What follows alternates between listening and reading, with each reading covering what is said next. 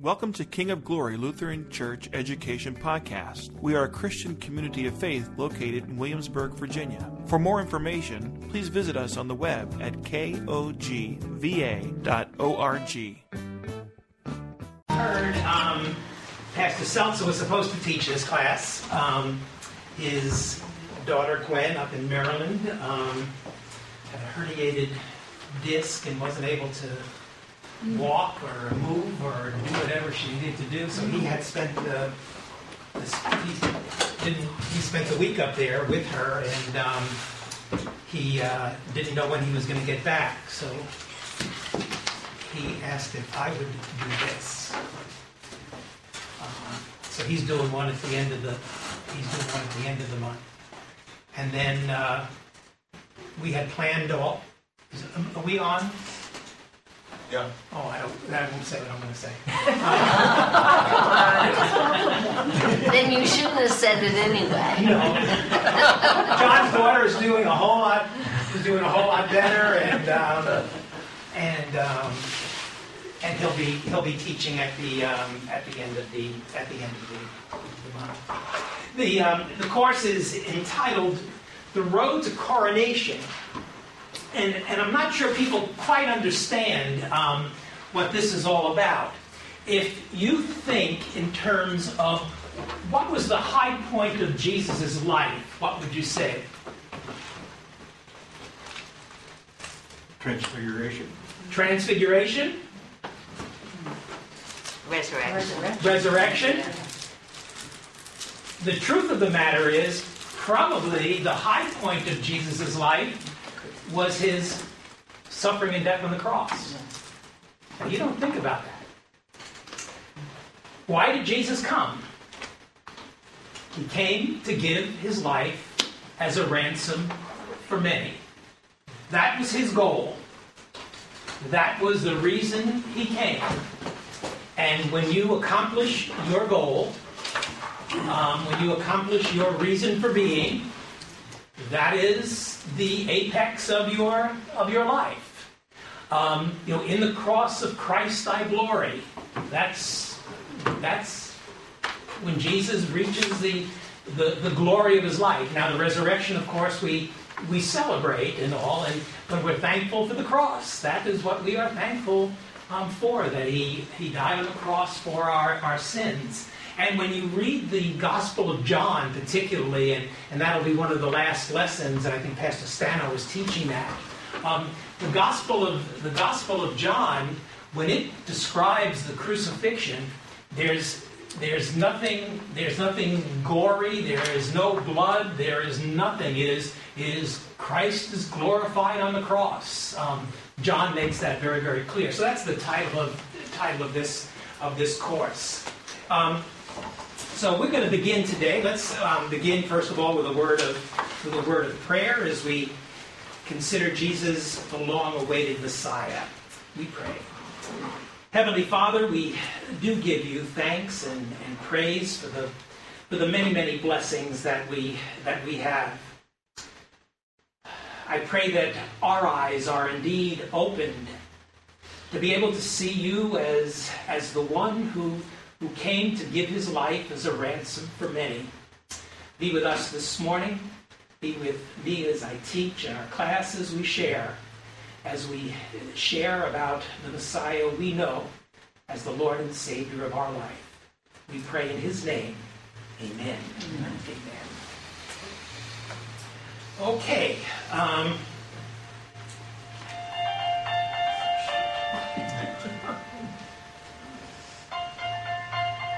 This guy's been trying to reach me all weekend. He has a camera he wants to sell me. So, hold on a second. Hello? Yeah? You're going to be Merchant Square? There's going to be a lot of people down there. How am I going to recognize you? You'll have the camera around your neck. Well, there's a lot of tourists down there, and a lot of them going to have cameras around their neck. Oh, you have white tennis shoes. I don't think that's going to do it. Can you give me some more hints? You're going to wear a baseball cap with a Yankee insignia on it. That'll do it. You know, we have a lot of people from New York down here. I'm not sure I'm going to be able to recognize you. Oh, you're going to have jeans and a white sport jacket. Okay, if I got this straight, in the crowd that's down there, if I see somebody with a camera around their neck, white tennis shoes, blue jeans, and a white sport jacket, that'll be you. All right. I'll look for you around 2 o'clock at Merchant Square.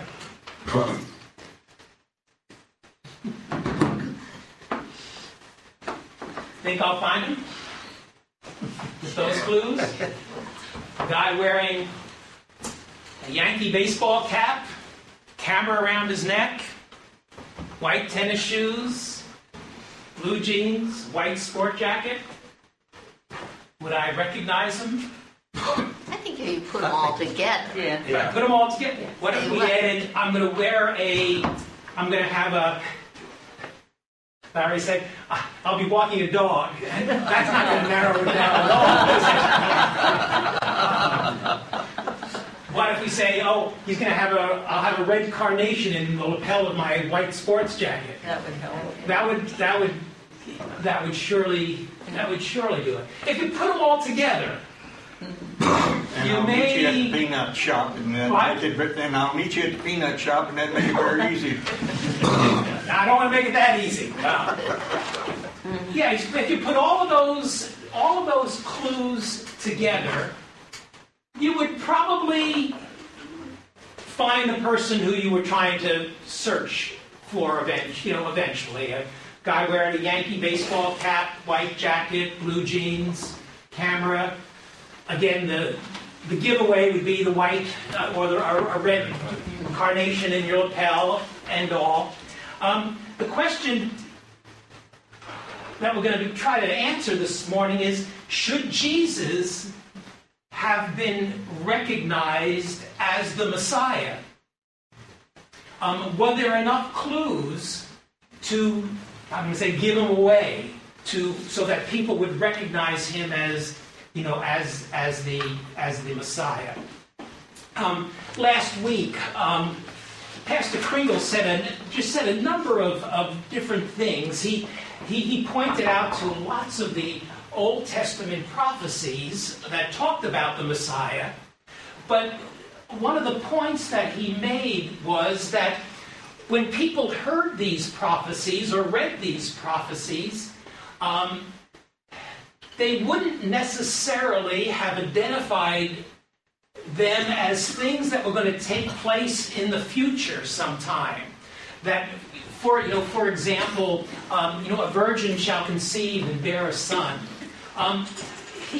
Pastor Kringle said that could be very well have understood by the people of his day, of that day, 700 years before Jesus was even born, as something that was going to happen in the context of the Assyrian, Babylonian dealings with Israel. That you wouldn't necessarily, the people who heard so many of those prophecies, or so many of those sayings, or whatever you want to call them at this point in time, that they could really have been identified with their present day situation, and wouldn't have thought of them as something that was going to happen way in the future, in terms of what the Messiah would be like, or what the Messiah would do. The other thing that Pastor emphasized last week was that there were misunderstandings, or perhaps not real clear in the scriptures, in terms of what the role of the Messiah would be, what the Messiah was going to do. Many people thought that some of the Old Testament prophecies were picturing the Messiah as a David king. That when the Messiah came, the Messiah would be some kind of great conqueror who would restore Israel to the way it was during the reign of King David.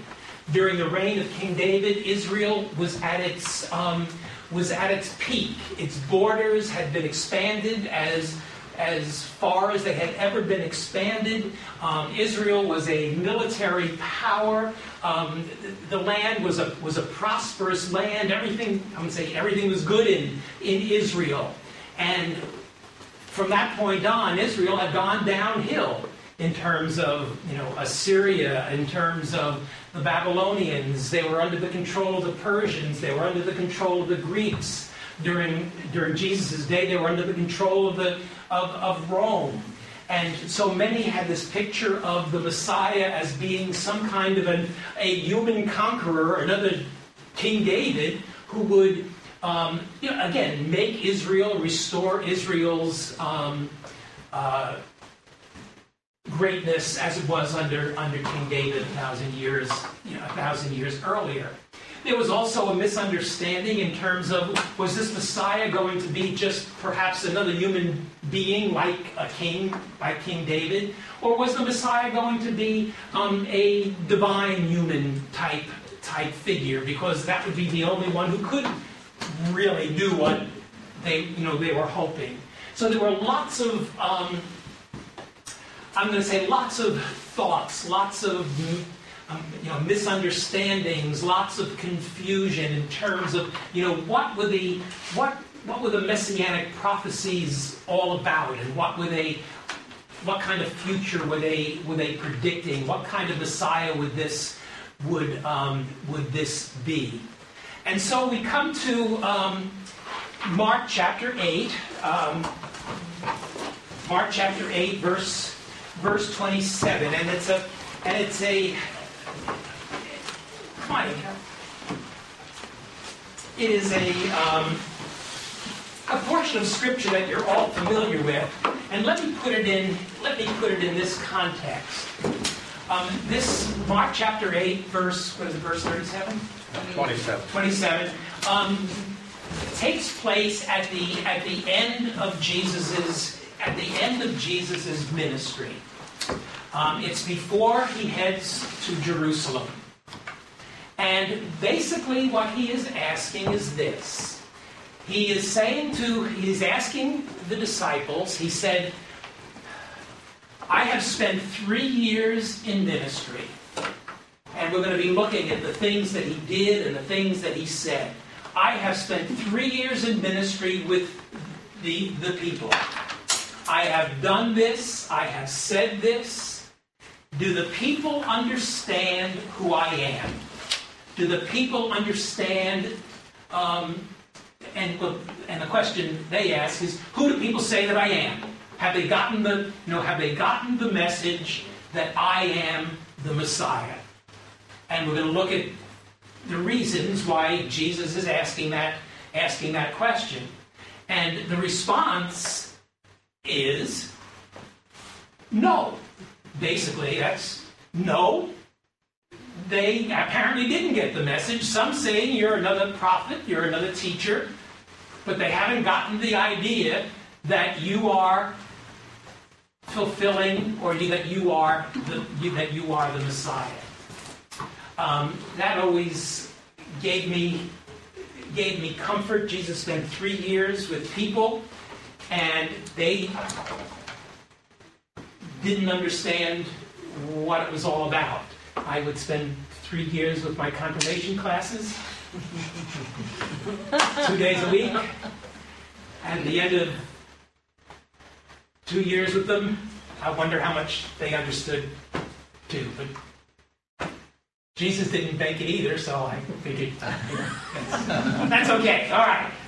So let's look at some of the things that the Old Testament said, some of the things that Jesus said, and basically, did Jesus give them enough clues, or does the Old Testament give them enough clues so that they would have seen him as the Messiah?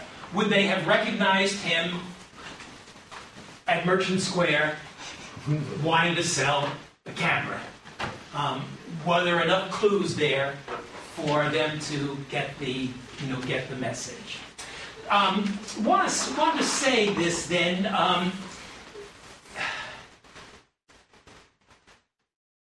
There were things that you are real familiar with. Yes, the Old Testament says, "Behold, a virgin shall conceive and bear a son." We know that is what is recorded in the New Testament, that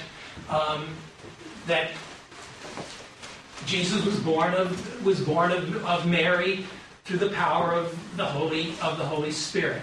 We know in the Old Testament it says that when the Messiah comes, he is going to be born in Bethlehem. We know that's indeed what happened with Jesus. The Old Testament says that the Messiah indeed will be a descendant of David.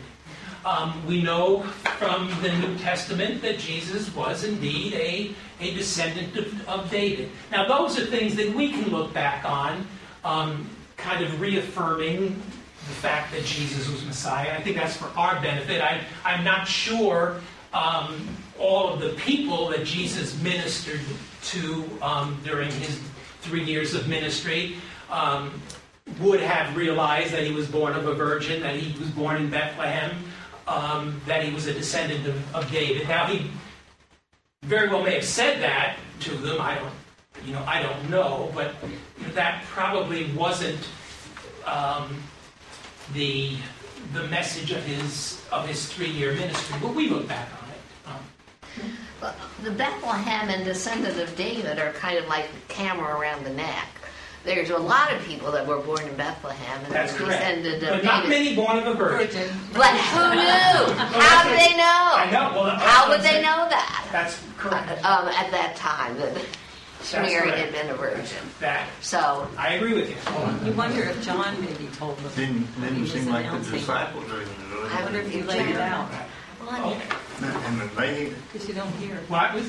I'm sorry. No, go ahead. I'm just saying, we wonder how much John, as the foreperson, had told them, like if he had been able to put 2 and 2 together for them or not.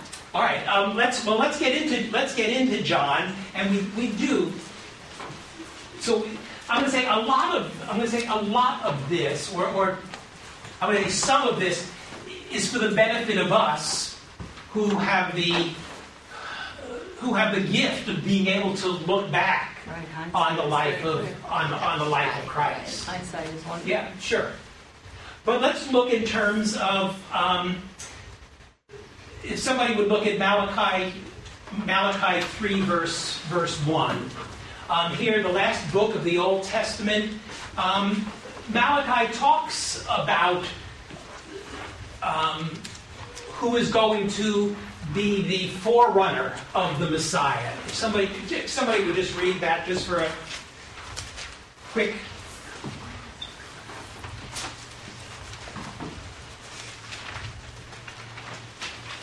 Three 1? Yeah. Okay. Behold, I send my messenger, and he will prepare the way before me. And the Lord whom you seek will suddenly come to his temple. And the messenger of the covenant in whom you delight, behold, he is coming, says the Lord of hosts. Okay. And then verse 5 of chapter 4. Of Malachi? Yeah, of Malachi. Okay. Behold, I will send you Elijah the prophet before the great and awesome day of the Lord comes.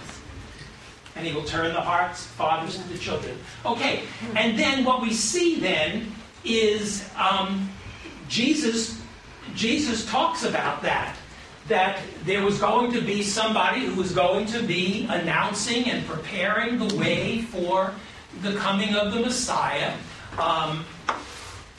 Malachi says it's going to be Elijah, who is going to be the one who prepares the way for the coming Messiah.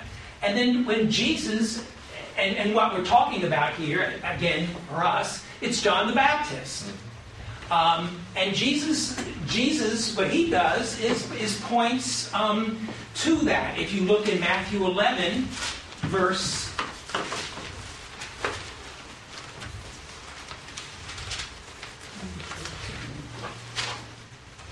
This is what Jesus says about John the Baptist. As John's disciples, this is chapter 11 of Matthew, verse 7. As John's disciples were leaving, Jesus began to speak to the crowd about John. What did you go out into the desert to see? A reed swayed by the wind? If not, what did you go out to see? A man dressed in fine clothes? No, those who wear the clothes are kings in palaces. What then did you go out to see? A prophet? Yes, I tell you, but more than a prophet. This is the one about whom it is written, I will send my messenger ahead of you, who will prepare your way before you.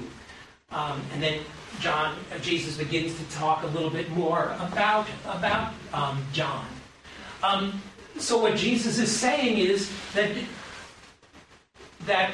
there was to be a messenger, and Elijah, who was going to go ahead of the Messiah and to announce his coming into the world. And we know that that's what John did. John announced, "Behold the Lamb of God who takes away the sin of the world." We also know that some of John's disciples, went to Jesus after he was baptized. And Jesus spent time with two of those disciples. One of those disciples was Andrew. And Andrew then goes to his brother Peter and says, "Peter, we have found the Messiah." So in that little short Bible study that Jesus had with Andrew, he obviously must have, told Andrew that I am indeed the one who was announced by, who was announced by John. So we see that as the beginning. Again, this whole, for those of you who are familiar with Jewish Passover, when Jewish folks celebrate the Passover, they always have an empty chair at the Passover meal, the Passover table, and it's Elijah's chair. And they're still waiting for the Messiah to come, and they know the Messiah isn't going to come until Elijah comes. So they're familiar with that Old Testament passage and that Old Testament prophecy. Jesus says John the Baptist was that Elijah that was going to foretell and usher in the messianic age there. So that's one part. Let's look at another part. Go to Luke chapter 4.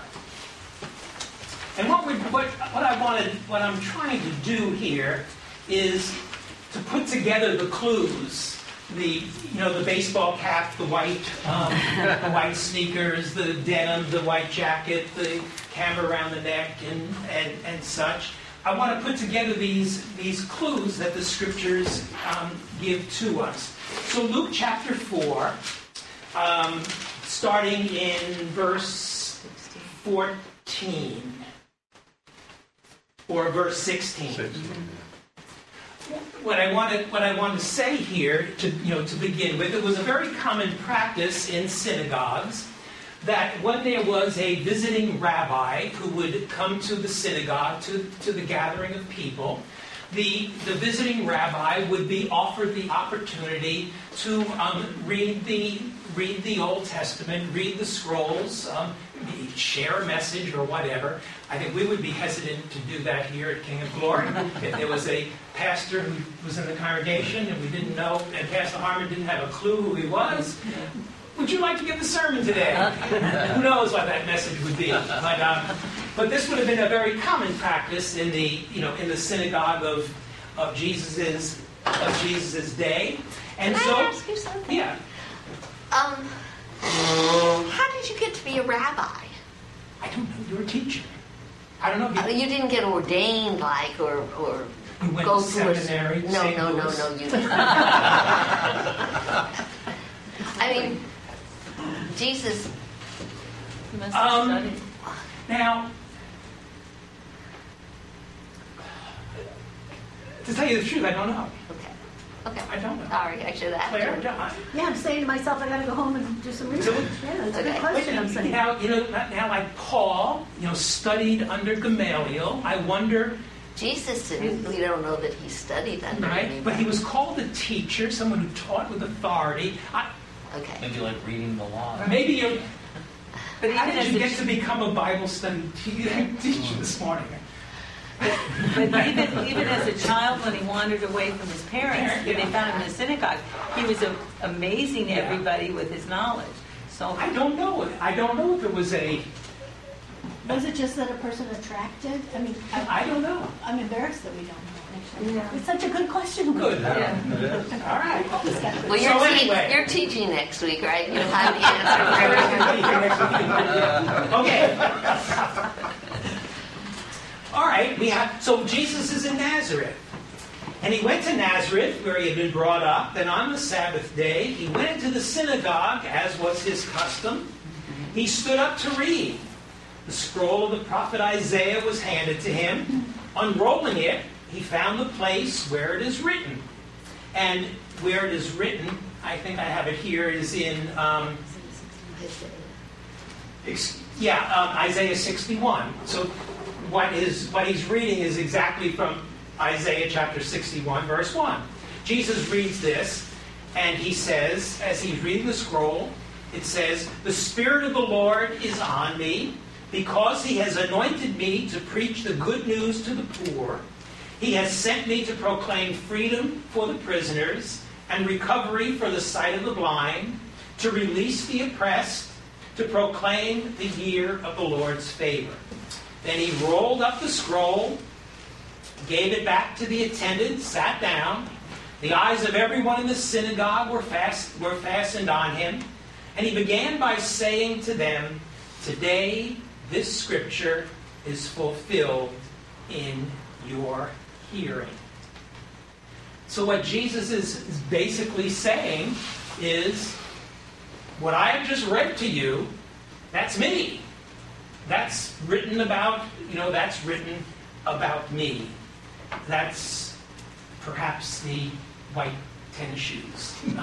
Again, I just want to build on some of these things. There's another interesting place. Matthew, again, go to Matthew chapter 11. And this is, to me, this is one of the most telling things or telling instances. The red carnation. Yeah, this is the red carnation. Close. The Old Testament made it very clear what the Messiah would do. What the Messiah's ministry was all about, and what would happen in this messianic ministry. When the Messiah came, these things would happen. This is a situation where John is in prison, and John is in prison, and John sends his disciples to Jesus with the question, "Are you the one who was to come, or should we expect someone else?" And basically the question is, are you the Messiah, or should we be looking for somebody else? Now, this is always a confusing part of Scripture. I think John the Baptist knew, because he, earlier at the beginning of Jesus' ministry, said, "Behold the Lamb of God who takes away the sin of the world." I'm assuming, I make the assumption that John knew for sure. So I don't think you can make that assumption. I am making that assumption. I'm the rabbi and I'm teaching. No, because the reason is it's two entirely different environments, and he's, now he's in prison, and maybe who knows? Question, maybe he has doubts. Was I wrong? I find it almost more comforting to think that he had his doubts. Okay. Yes. Another way to look at it is that maybe John wanted his disciples to go for themselves to reinforce John's disciples' recognition of whom Jesus was. Whichever one you take, this woman over here or the rabbi. We'll vote. This is the month of the women, isn't it? Are you the one who was to come, or should we expect someone else? That was the question that John's disciples were supposed to ask Jesus. Jesus replied, "Go back and report to John what you hear and see. The blind receive their sight, the lame walk, those who have leprosy are cured, the deaf hear, the dead are raised, the good news is preached to the poor. Blessed is the man who does not fall away on account of me." In Isaiah 35, Old Testament, it says very plainly that when the Messiah comes, this is what's going to happen. The lame are going to walk, the blind will see, the deaf are going to hear, the dead are going to be raised. That's what the Old Testament says the Messiah will be doing. And so John says, or Jesus says, go back and tell John that these are the things that are happening. And John, who knows the Old Testament, can put two and two together and hopefully come to the conclusion that, yes, you are the one. And we shouldn't be looking, for another. So let's stop there in terms of I'm going to say the ministry of Jesus. The things that he did are the things that the Messiah was supposed to have done. Now there are lots and lots of Old Testament prophecies. There are some biblical scholars who find as many as 400 Old Testament prophecies. I think you have to stretch it a little bit to find that many. And perhaps you also have to, we have the benefit of being able to look back on the life of Christ and think in terms of some of those Old Testament prophecies. For example, and whether, I don't know if we're stretching it or not, but for example, in the Old Testament, basically it says that when the Messiah comes, the manna is going to fall from heaven. Now, does the feeding of the 5,000, does that answer that prophecy? I don't, there are scholars who say yes, it does. It also said, the Old Testament scriptures also say that when the Messiah comes, wine is going to flow. People look at the wedding in Cana and say, well, that took place. I think a lot of those, some of those Old Testament prophecies, I think, were pointing to, the good times are going to be restored. I don't want to negate some of those things. If you look at, for example, the Gospel of Matthew. The Gospel of Matthew was written to Jewish people, and one of the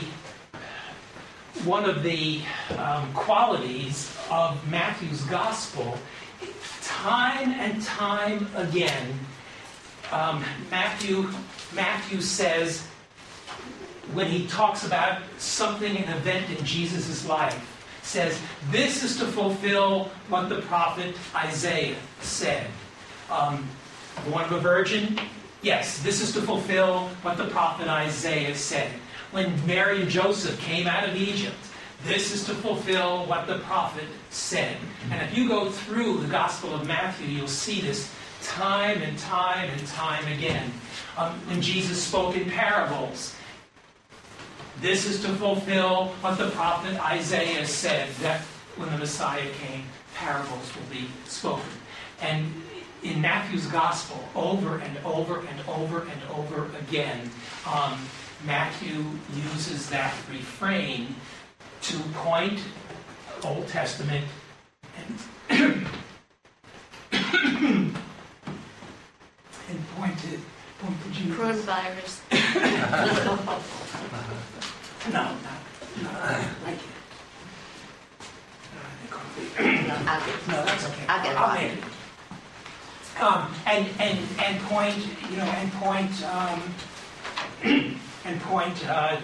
Point to Jesus. That way. I lost my train of thought. I'll stop with that then, and say in terms of just so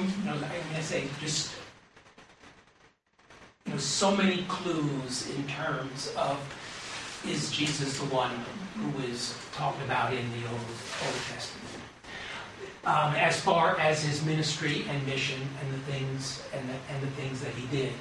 Now, I do want to say also then, where we have stopped is at Matthew 8 or at Mark chapter 8, and this is just before he's going to be going to Jerusalem to suffer and die. There are so many Old Testament prophecies. There are so many Old Testament prophecies about his suffering, death, and crucifixion. The suffering servant passages of Isaiah that describe that no bone in his body is going to be broken. People are going to scoff. He's going to be whipped, and all kinds of things like that. So we're not even talking about those Old Testament prophecies that we have the benefit of looking back on to reaffirm for us that Jesus is Messiah. We're stopping prior to that whole vast number of Old Testament prophecies about his suffering and death. But a couple of other things. Some claims that Jesus makes, and the one that just stands out to me is John chapter 10. It's a very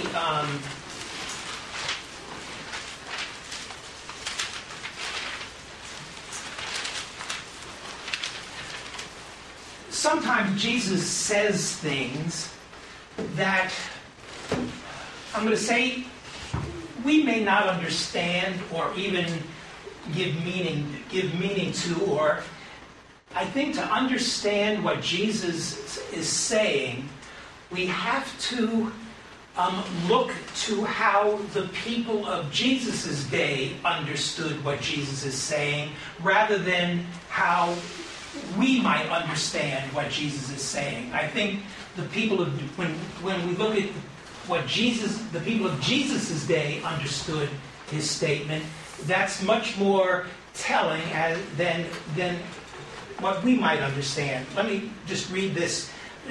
John chapter 10, looking at verse 25. Jesus says, I did tell you, but you did not believe. The miracles I do in my Father's name speak for me.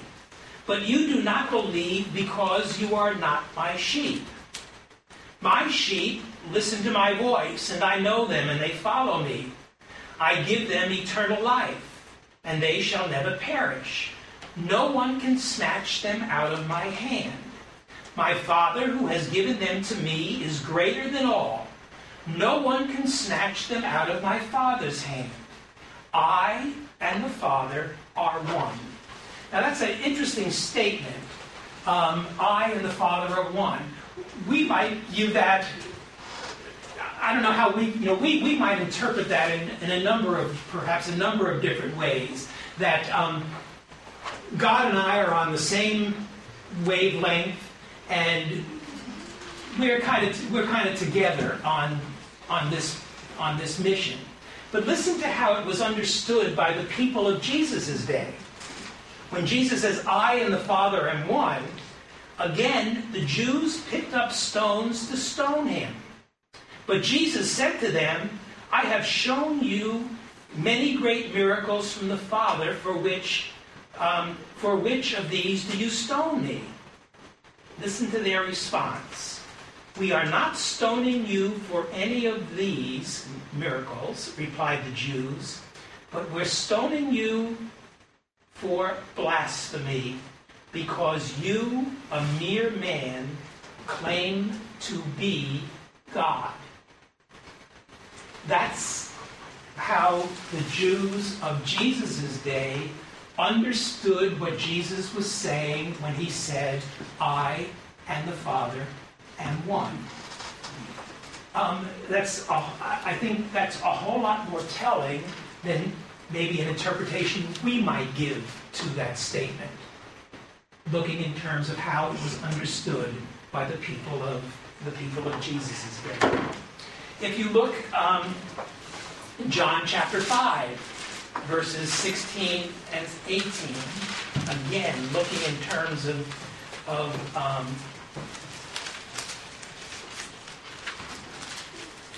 John 5.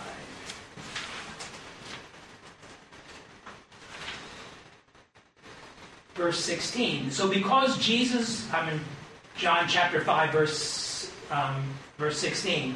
So because Jesus was doing these things on the Sabbath, the Jews persecuted him. And Jesus said to them, my Father is always at his work to this very day, and I too am working.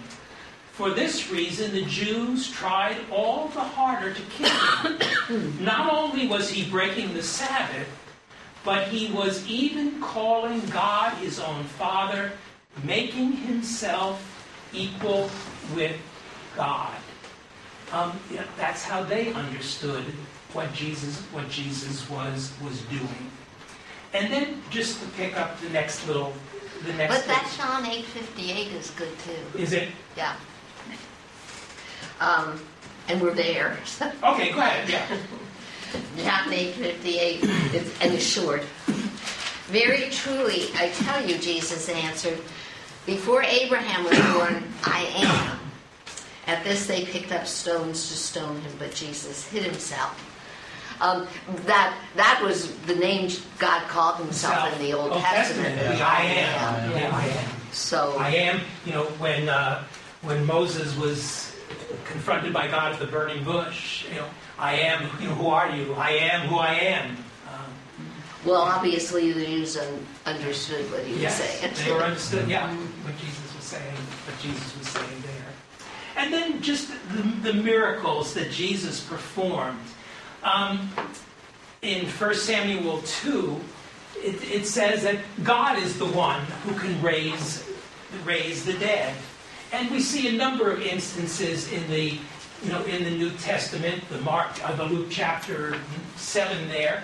I believe that's the raising of the widow's son at Nain, that Jesus raised the dead, doing something that God could do, or that only God could do. The Isaiah 43 passage talks about God is the one who can forgive sins. And then we see Jesus in his ministry forgiving the sins of individuals. And that, again, just was, what are you doing? Only God can forgive sins. And Jesus is in effect saying that I am God because I have the power to forgive. I have the power to forgive sins. The Psalm 89:9 too. It's just kind of an interesting one. The Jews were now we talk about the fishermen. That's a whole other difference on the Sea of Galilee. But by and large, Jews were not seafaring people. The Jews were afraid of the water. In fact, again, except for those fishermen up there in the Sea of Galilee. But notice what the psalmist says in 89:9. And again, it talks about the psalmist is talking about God in verse 9, talking about God, and the psalmist says, "You God, you rule over the surging sea. When its waves mount up, you are the one who stills them. And then in Psalm 107, in 107 verse 29, again the psalmist talks about God. He stilled the storm to a whisper. The waves of the sea were hushed. They were glad when it grew calm, and he guided them to their desired haven. When Jesus showed his power over, I'm going to say over nature, when Jesus stills the storm, when Jesus calms the waves and stops the wind blowing, he is showing the power that God has over nature, and doing the things that God does. That just absolutely blew the disciples away. Who is this who has the power to make the waves cease and the winds stop? So I guess a point that I wanted to make today is I wanted to put all these clues together.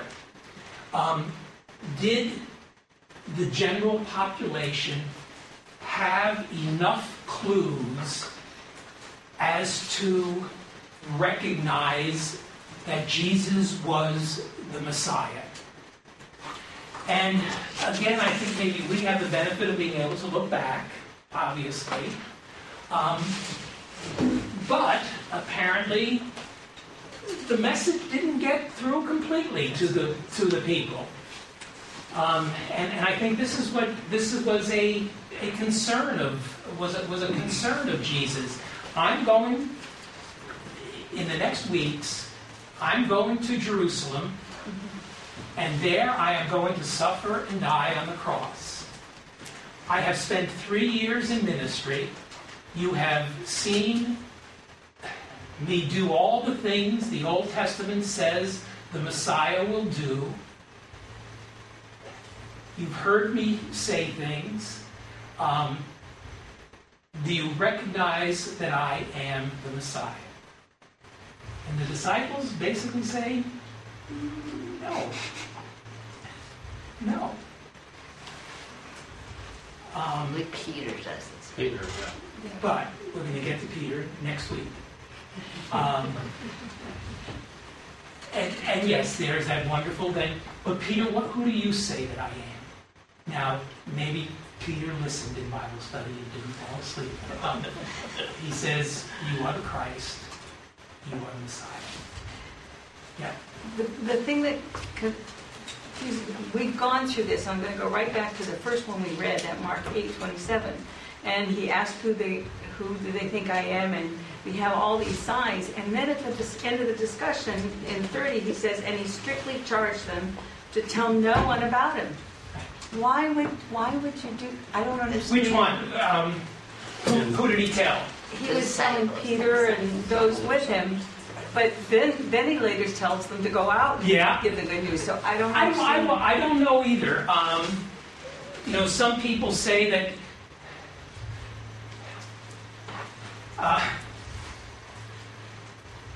it happened.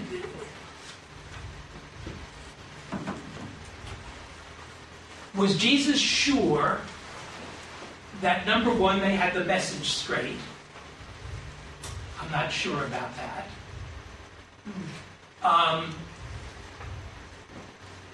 Was he sure the message was going to be? Was the message going to be straight? Was Jesus concerned that they were going to make him a red king? Or that's what they wanted, that they were going to elevate or try to make him something that he did not come to be. And we're going to see that, next week particularly. I say message straight. To this day, my first church was in a 3-car garage. And I remember as a young pastor preaching a stewardship sermon. I guess I always preach stewardship sermons. Preaching a stewardship sermon. And I must have said 50 times, and that's a hyperbole. But I must have said it over and over and over and over again, that what God wants is our heart. And when God has our heart, the rest of our life will flow from it. Our giving, our serving, I don't know how many times I emphasize that. Shaking hands with people after church. One lady came up, shook my hand and said, "I don't come to church to hear about me giving money." I go, "What?" I never want to hear about me giving money. That's all you talk about in the sermon. And I wonder if Jesus was concerned that, I know I've said all of this, and what message is going to go out there and be proclaimed, I don't know. Yes, to this day, I don't know where she got that idea. Maybe that was, as I said, I must have said it 40 times in the sermon. What God wants is our heart. If you read actually right after that, in verse 31, he then began to teach them that the Son of Man must suffer many things and be rejected by the elders, the chief priests, and the teachers of the law, and that he must be killed and after 3 days rise again. He spoke plainly about this. And Peter took him aside, the very one who just said the Messiah, took him aside and rebuked him. But Jesus turned back and looked at the disciples. So he turns back and looks at the other 11 and says, "Get behind me, Satan. You do not have in mind the concerns of God, but merely human concerns." That's next week's class. So, I think you're completely right, though, that they were not... They were not ready to actually go out, because they would have been teaching Jesus as a conquering hero, not as the suffering. And then even the kick in the head, even after resurrection, at the time of Christ's ascension, they say, "Jesus, are you now at this time going to restore the kingdom of Israel?" I think they were still waiting, and it's only after Pentecost that I think they finally get the message of what it's all about. I think too, if they had gone out, if they had gone and told everybody at this point that Jesus was the Messiah, look how it affected the disciples when Jesus was killed. There goes, how would they ever get those people back again after? They needed to have the whole picture, and they don't. It wasn't time yet. And they weren't. Maybe that. And we're going to see, and this is what we are going to see next week, that Peter makes that marvelous confession, but he and the disciples still do not understand what kind of Messiah he came to be. That I came to give my life as a ransom for many. And next week we're going to see there are 3 occasions where Jesus tells the disciples what's going to be awaiting them in Jerusalem, and they get it all mixed up, and Jesus has to correct them. And then he tells them again what's awaiting them in Jerusalem. He gets it all mixed up, and he has to correct them. He does it a 3rd time, too. We're going to look at those 3 instances. And again, it was real important, I believe, that, I'm going to say we, and eventually the disciples, understand who died on the cross. That if it was just a mere man to die on the cross, that would have done the world as much good as me dying on the cross. It had to be God dying on the cross for the sins of the world. And I think that needed to be made very, very clear to the people of Jesus' day. And they needed to understand that. And we have the benefit of, again, being able to look back on it. Okay, any just thoughts next week? Yes. I keep wondering if, even though we have the benefit of looking back at all of this information, we still don't get it. Do our sins indicate that we don't get it? or something like that. That, I mean, I think we recognize, but do we really acknowledge or recognize the power? Do our sins do my sins say to me, Joan, do you really believe he's going to forgive you? And I'm thinking of Pastor sermons. Yeah. And I'm thinking, is Jesus' ministry still going on? Yeah, we are his hands and his feet and his voice. And what, are we going to get it the second coming? Or I don't know. Well, I think that's that God is a gracious God and God is a merciful God. God is a God of grace, where we receive things from God that we don't deserve. And he is a God of mercy, where we don't receive from him what we do deserve. That's the God who pictures himself in Scripture. Well, we still have an awful lot of questions sure. about all the bad things. That if God is a good God, why does this horrible stuff happen to these good people? And so, lots of questions. We still, are dealing. We go back and forth, I think, like the disciples did. All right. Next week, Pastor Keenan was supposed to teach, and he's preaching. No. He said he couldn't do both. Believe it or not. So I'm going to be. I will be teaching next week again, and we're going to be looking at what takes place after Peter's marvelous confession, and then the misunderstanding of the disciples as they approach Jerusalem. Let's close then with prayer. Be with us, Lord, this week as we rejoice in the forgiveness which you have just reassured us of in your Holy Scriptures. You call us to repent, but when we repent, the response we get from you is a word of absolution and forgiveness. We claim that as ours, and we rejoice in your grace and in your mercy towards us. We pray this in our Savior's name. Amen. Thank you for listening to the King of Glory Church Education Podcast. Our mission is to connect to God and His people, grow in faith and love, and live through service and sharing. Visit us on the web at kogva.org.